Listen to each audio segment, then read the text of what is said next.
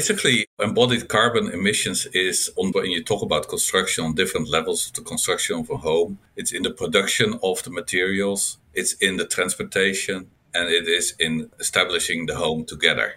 And another way to look at this is that the construction industry is accountable for 23% air pollution, 50% contributing to climate change, 40% of drinking water pollution, and 50% of our landfill waste.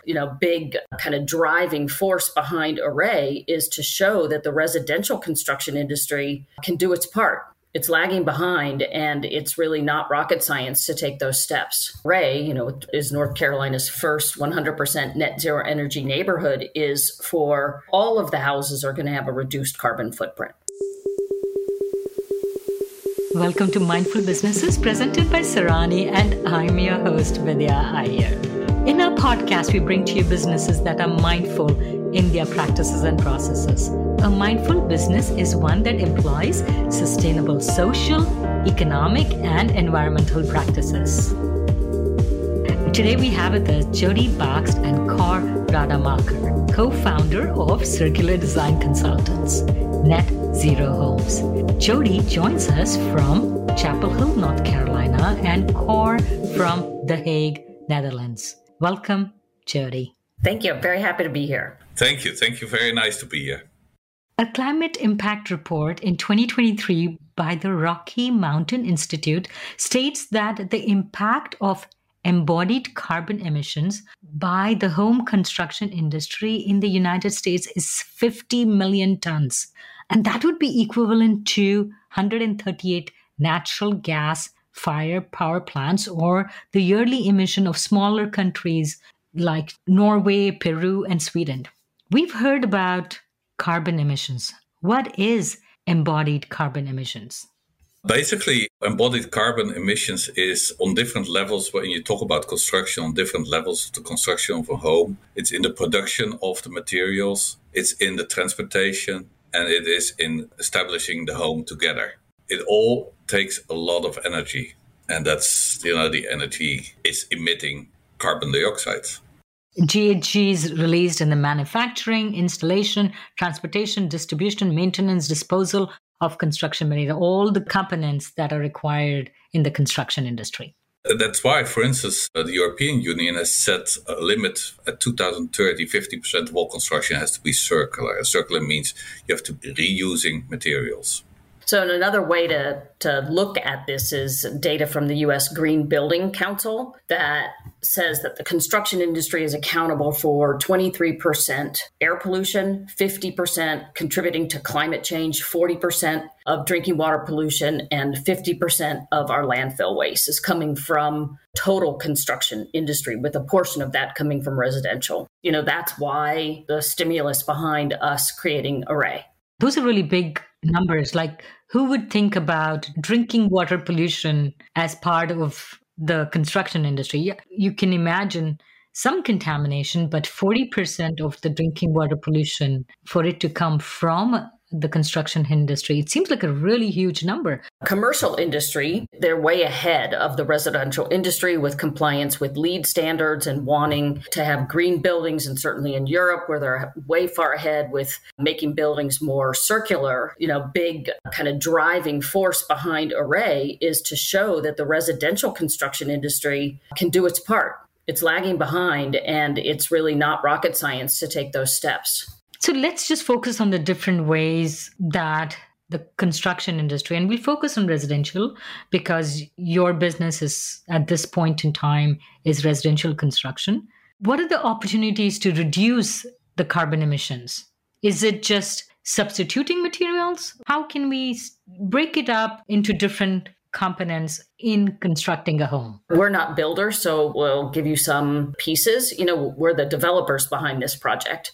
It's building a much tighter envelope so that your mechanical systems are much more efficient. There's not as many emissions. Also building a much tighter envelope so that when you go to add solar, you're not adding like a massive solar array. Everything is efficient. So you add just enough solar so that you're going to hit net zero. It's building that envelope tighter. It's sealing, around windows and doors. It could be, depending on what climate zone you're in, different wall systems that are more efficient, 2x6 versus 2x4 framing. So that's deeper. So you have more insulation. It could be 2x8. It could be a SIP panel. That's a continuous wall system so that there aren't thermal breaks in the wall. There's many ways to make homes more energy efficient, and that's not so high tech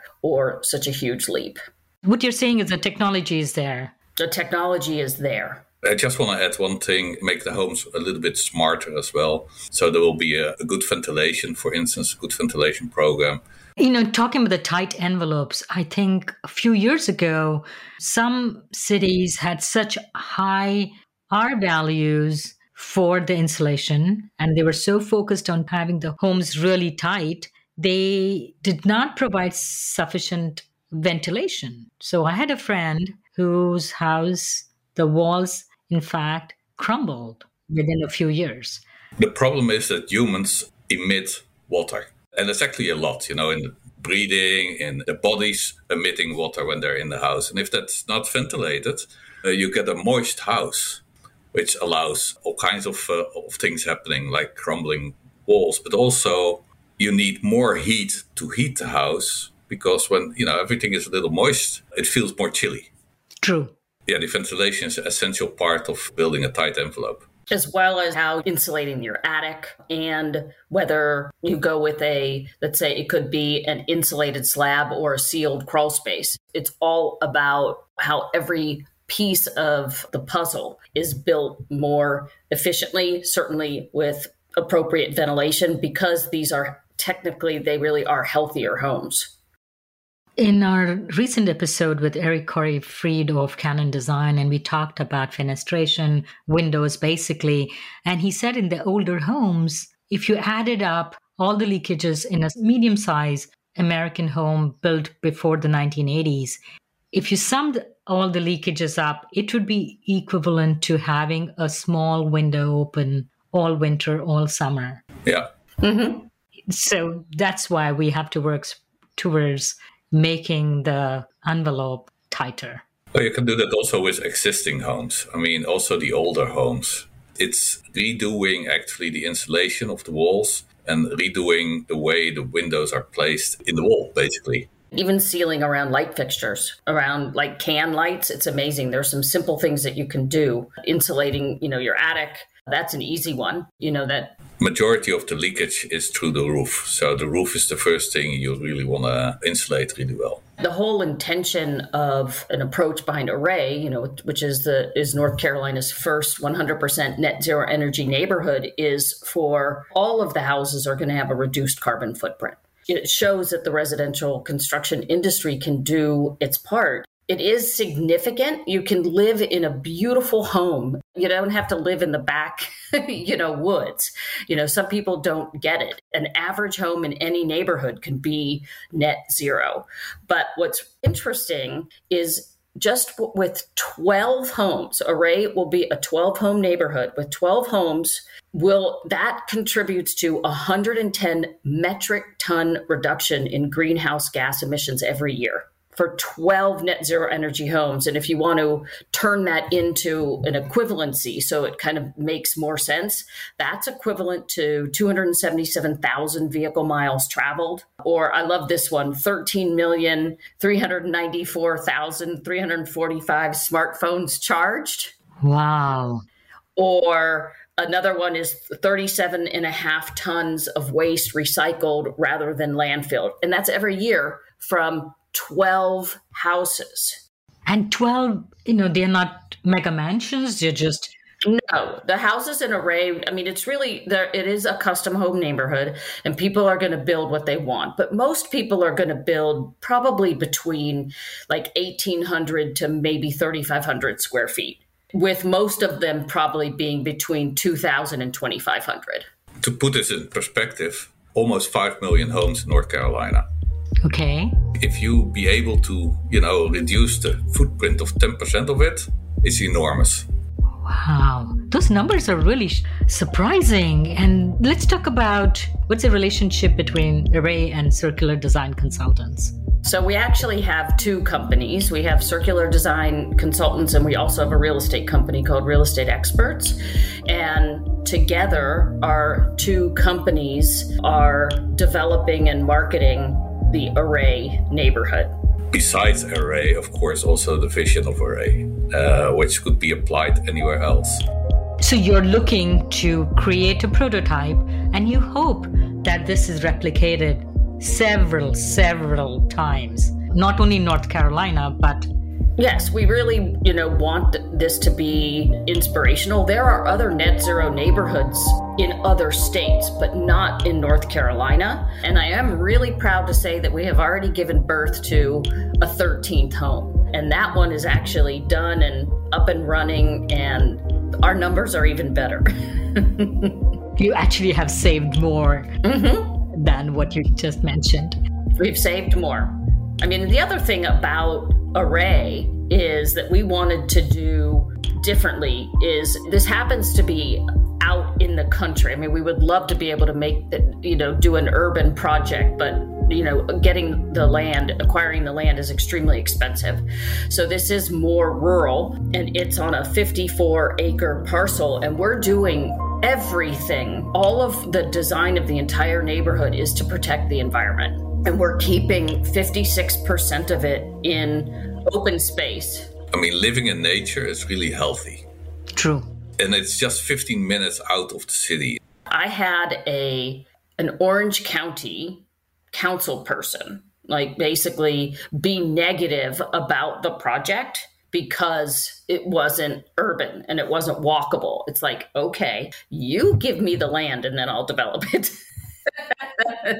And Orange County is where Chapel Hill is? Yes. And this neighborhood is about 15 minutes from Chapel Hill, but you have to drive. Corey, you come from Europe, where many of the homes are over 100 years old. How are they making those homes net zero? And you have such lofty goals in Europe. We have a home here and we have a home in Holland. In Holland, it's a home from 1912, which is for European standards not that old, but it's old. And we did a lot already. So I have solar panels on the roof. We have double glass, triple glass. The next step, we have an insulated roof area that we don't have any gas heating anymore. We'll have a heat pump. That's a different type of heat pump than they're used here in the US. The heat pump will be using the energy from the solar panels that are there and will heat or cool the house. You're able to do all this retroactively.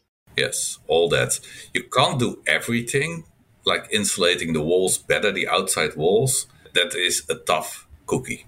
It's like building an extra wall around it, an envelope.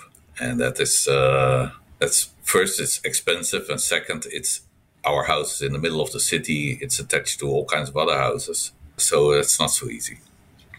How did you two meet? He is across the pond in Netherlands, and you were here. How did you two meet? The story begins, I'm an older guy.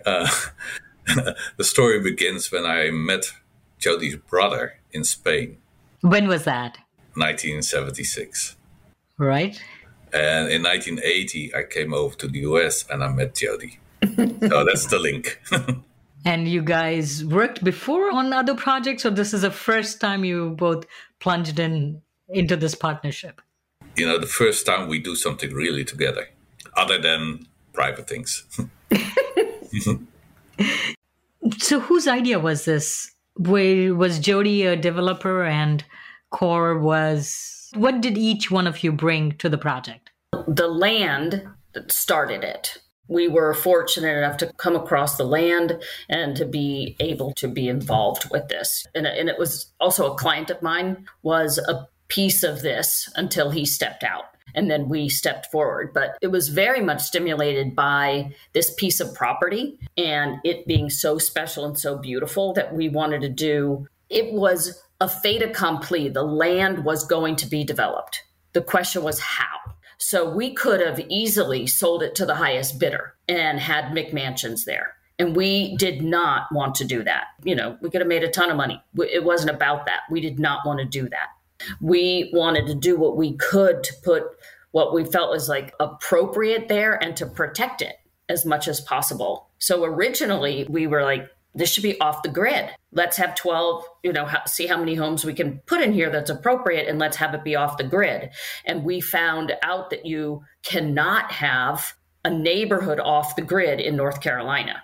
A homeowner can be off the grid anywhere they want. They can do whatever they want, buy a piece of land, do whatever they want. But a whole neighborhood is not allowed to be off the grid. So the next option was, okay, then it would be grid tied and you could do net zero energy. And that's really how it started. And then we started looking at the whole parcel holistically to figure out how to protect as much as possible.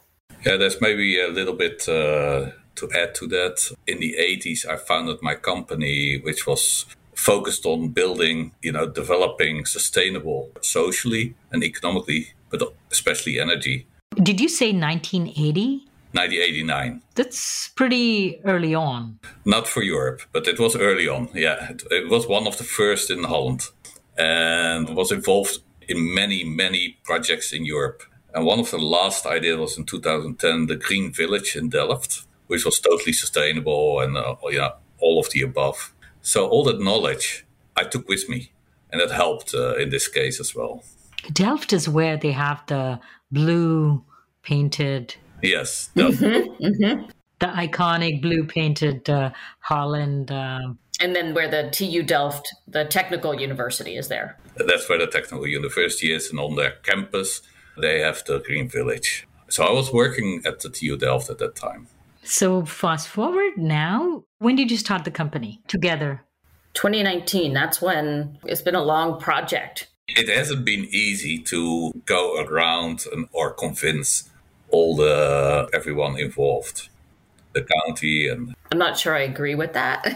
I mean, all of the technical parts of the process were normal. Nobody ever thought it was going to take over 4 years to get to the point where where the project would be finished, where you could start selling lots. And because there's a story about the neighborhood, but the bigger story is actually the houses. Each house is going to have its own story because, people who are really committed to, living sustainably and, who want to live in a beautiful, nice home in a nice neighborhood with really nice people. It's amazing the people that have been attracted to Array. It's an incredible group of people, but it's just taken, and then COVID hit and interest rates are going crazy and the war in Ukraine, all these things hit and life happens and it slows you down. What you're talking about and what we have spoken up to now is primarily the physical home, the structure of the home. But to make it sustainable, you have to have so many other parts like the environs, how much green space you have, how you have your roads, your driveway, do you pour concrete, do you pour asphalt? So there are a lot of choices. And I feel I've been doing this for 4 years and every day, literally without exaggeration, I find a new innovation in this space. Mm-hmm. Even in the 4 years, what you started as what you would do with the house, the solar existed and the geothermal existed, but other components, there are more innovations and also they are more accessible, at least in the American market. That's very true.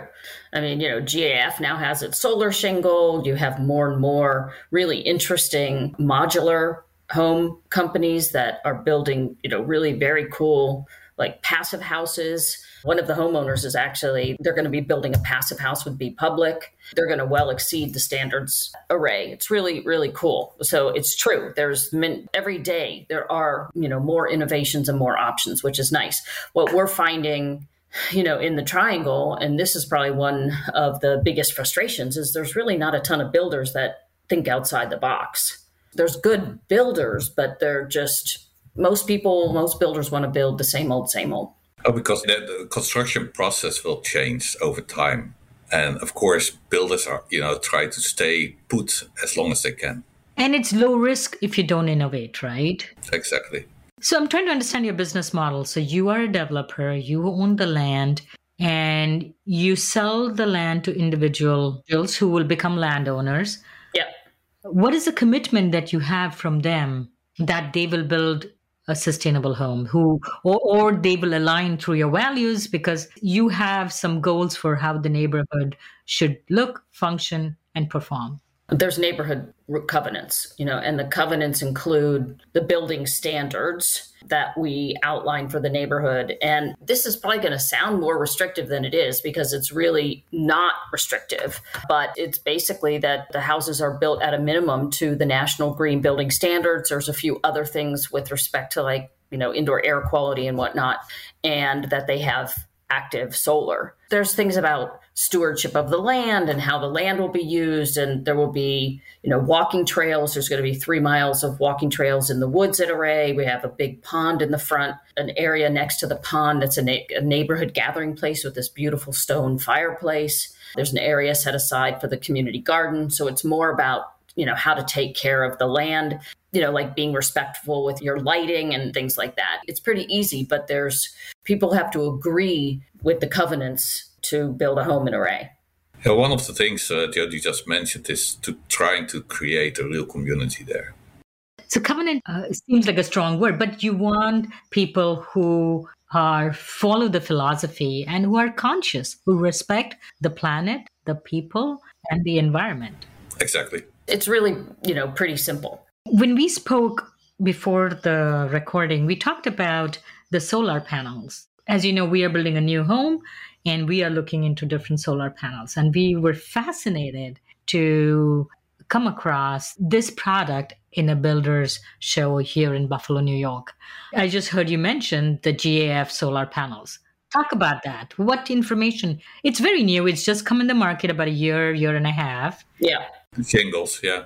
Everything that we've learned about it, it's a very good product. And I think that it's as good of a product as rack solar. It just depends on, some people think that because rack solar has been around longer, that it's probably safer to go with that. So I think it just depends on how you feel about it. But the GAF solar shingle is really interesting. I think aesthetically, it looks really good. What's interesting about it and the difference between the GAF solar shingle versus the Tesla shingle. The Tesla shingle has the electronics behind each shingle, and the GAF electronics are in vertical channels. And so the shingles are in groups of 3, a channel shingles 1, 2, 3 horizontally, another channel 1, 2, 3, another channel, so that if they need to get to the electronics, they don't have to go behind the shingles. They open up those channels and they can access the electronics from the attic as well.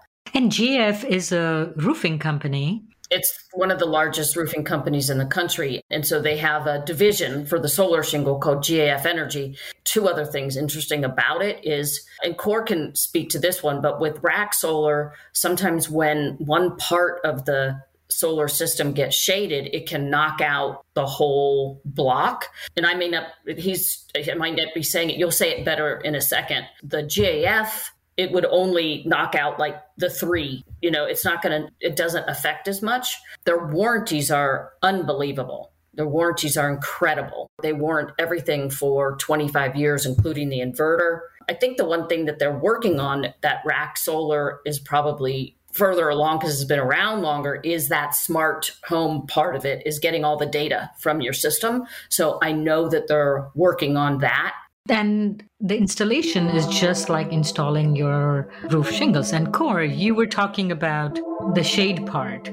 You have 2 ways of connecting them to the grid or to your home. One is called in series and one is called parallel. The one in series connects all the shingles or all the panels together and put it then through a converter and then to energy. If there's shade on, say, 1/3 of one panel, it means all the panels will produce only 2/3 of the possibilities. Parallel means that there's a little converter in every panel or in every shingle or in every series of shingles, like Jody says. That means if there's 1/3 of your panel covered in shade, it won't affect the impact of the sun on all the other panels or shingles. So they all have a direct connection. They go through the converter straight to the grid or to your home. So the product like GAF, so you can recommend it to the homeowners. Definitely.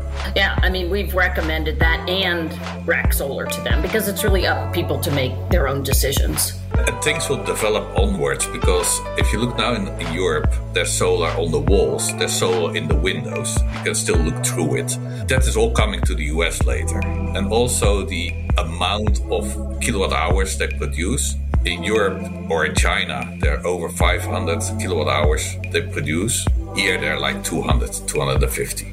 So it's still in development here in the States, and the past president blocked import of solar panels from other countries. It makes me so sad that we lag so far behind Europe in technology. You know, America is the premier in innovation. We have the largest number of Nobel laureates. And in the commercialization part, especially in this sector, we have lagged behind. So Jody mentioned that in terms of solar, it doesn't really help to overproduce. So we should put up the amount of solar panels whose output we estimate we would need for a home's consumption. With net metering, basically what you do is you produce when the sun is shining and it's really light. And of course, it's during the day when a lot of people are not at home or they use less products. And where you really need energy is in the evening or at night. The thing of net metering is you put all that energy that you produce during the day goes into the grid of the energy supplier. And you have a deal with the energy supplier that you can take out the same amount of energy that you given to the grid. You can take out when you need it. So you build up a kind of balance. But if a way around it could be having a storage, like a battery. And there are many batteries around, and they're not really that expensive. So that could be between the grid and your home. So you still have some basics behind it. And one of the ideas of using a battery could be your electric car. You can use the battery of your car. But every electric utility is different, and some do net metering and some don't. And then how they do net metering can be different. We're in Duke Energy territory, and they at least do net metering, but you get credits, right, for the energy that you send to the grid. And they zero those credits out at the end of the year. It's not like you bank them and they roll over. I don't know it's kind of crazy. I mean, they should be selling it down the street. I really don't know how that part works, but they zero out a homeowner's credits at the end of the year and then you start again. So producing more than you use doesn't really help unless you want to just store it in your own batteries on site. And that's a really viable option. But I always thought batteries were expensive. You know, the Tesla panel, the LG ones, or there are a couple of, they are but $7,000 or $8,000. They're non-trivial amount. Correct. There is a tax benefit or there is a credit offered for battery panels in the new IRA Act. But Core said they're affordable. Which are the ones that are affordable? Well, I think a few $1,000s is affordable in this case because you have to look at the energy that you put to the grid. And at the end of the year, Duke Energy says, oh, thank you very much. It's free energy for us. And we sell it for money. Well, they're also changing their standards. So It's similar to what they're doing in California called time of use. It's very complicated and I'm not going to be able to explain it. But just from a very layman's explanation, they are going to increase the cost of energy during the high times of use. And they're also going to start increasing their fees for being connected to the grid. Which is obliged. Today, it's a minimal fee. It's like $30, to be connected to the grid if you have solar, just if you're, for net zero. So those fees are going to go up. We really don't know how they're going to go up, but the whole time of use fees will go up. And that actually fits perfectly with what Core said in terms of making your house smarter. So if your house is smarter, then you can kind of work with those time of use issues. And, so maybe you run your wash, really early in the morning or late at night, that kind of thing, where you learn how to work with it better. Bit more mindful play with the energy you have or you use. The machines that really consume energy, like your washing machine or your dryer is probably the most consuming thing in your house. I wanted to tell you another kind of roadblock that we hit. One of the things that Core and I really wanted to do is if you have a neighborhood of houses, doesn't matter if it's 12 or 50 or 100, they all have solar, they could share their energy. And that's called a microgrid. And we really wanted to see that happen. But it's another roadblock. It's not in North Carolina. It is not allowed. They're doing this in Europe. They've been doing it for a long time. Who's not allowing it? The government, the electric utility industry, however they have their rules and they have a monopoly in, the power commissions, it's just not allowed. The only place where they've done it is in the mountains of North Carolina where they had limited access to power. So because there's not limited access, they won't let you do it. I think that these are the kinds of things that will come in the future. And you're seeing microgrids, actually, it's interesting, on military bases so that they have resilient energy. They effectively don't have power outages because they have enough solar and they have their own mini microgrid. So their power doesn't go out. The thing is that the legislator sees a group of houses that produce energy as an energy plant, as a company. And maybe the energy companies view it as a competition to them. Yes, it is competition. They refused to move with the flow. They kept, producing fossil fuel, energy based on fossil fuel, and the whole thing, it's a really good model for them. Lots of profits. And now it's, they have to really compete with other means of energy. And they found ways to block that. And in Europe, the governments are minimizing that influence of the energy companies. Here, it's the opposite. Well, you also have many more energy companies. The structure of that industry is totally different over there than it is here. But the one good thing about Array from this perspective, if you want to look at it from the glass half full, is that there will be 12 homes that all have active solar. And when they're ready, to have microgrids, Array will be poised because all they'll have to do is lay the line. Yeah, and have batteries. I understand energy is a big component of how neighborhood can be made sustainable, but concretization has caused so many problems in our communities. Let's start by explaining what we mean by concretization. Concrete is extremely energy efficient. It uses a lot of energy to be produced, and it's hard to reuse. So again, back to the Netherlands, the homes are built with concrete and the streets and everything, and that is now limited. They are switching to wood homes? Yes. In Array, it is a half-mile long road to get back to where the houses are, and it is gravel. And we have developed the neighborhood in accordance with the county's low impact development standards. And so because we're keeping so much land in open space, we didn't have to put in stormwater management basins. The stormwater will be handled naturally by the environment, the way that we have developed the neighborhood. And that's what I wanted to talk about more, water table levels and handling of rainwater in our neighborhoods. One is the gravel, so it's pervious, and that's an important thing. That was one of the reasons for a gravel road. Other is that there are all kinds of ways to collect the rainwater that comes down from your roof and reuse that. You can reuse it, in general, of course, for your garden and so.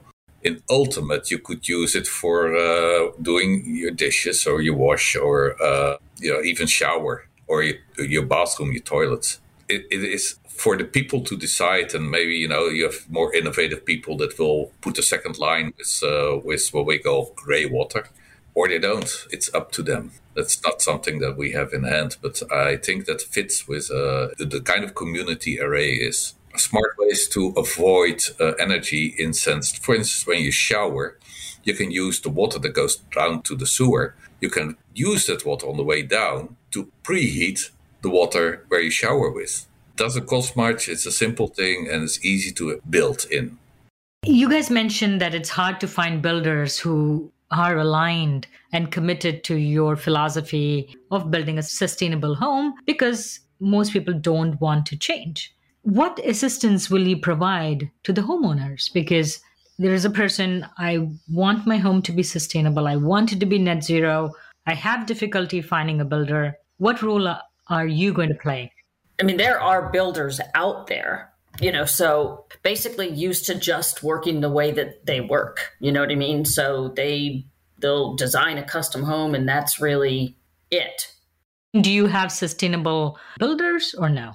Yes. We have them, but they're not aggressive, really. They're really not thinking outside the box. You can go to other parts of the state and other parts of the country, and you're going to find many more builders that are really thinking outside the box. We have builders in Array. They're working now, building houses, constructing houses. We have builders that really think aligned with what we think. But we encountered that about 99% of the builders here don't think like that. And in a way, I would say that's a bad business model, because this type of homes will come rapidly from now on, because we have to change no matter what. I think that people think Array is a hippie neighborhood because it's a net zero neighborhood where we're really taking care of the environment. And I have literally heard people say that. And it's like, well, you really should come and check it out and talk with the people that are buying houses and starting to build homes in there. But I think there's this preconceived perception, that is just a hippie neighborhood. We have on our website, arraysustainableliving.com, we have examples of really beautiful homes.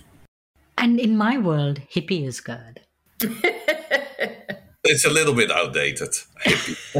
It's a 12-lot neighborhood, and it's in Orange County, North Carolina, which is truly, we live in a little protected bubble in Orange County, North Carolina. It's the most progressive part of the state. It's a beautiful protected bubble.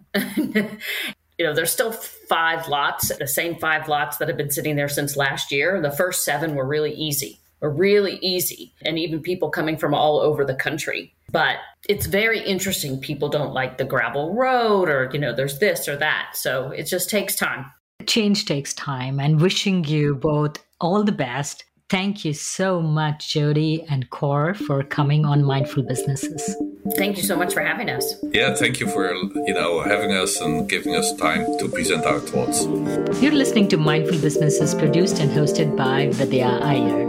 We'd love to hear from you. Send an email to info@mindfulbusinessespodcast.com. If you learned a thing or two from this episode, share it with one friend. Click on the subscribe button to be the first to learn about our latest episodes. We recorded this podcast in Buffalo, New York. Theme music was composed by Tatum Gale. Roseanne Kurian is our marketing assistant. Ketan Karat is our podcast editor. Our advisors are Jim Stone and Anupama Pasrija. This is Vidya Iyer with Mindful Businesses.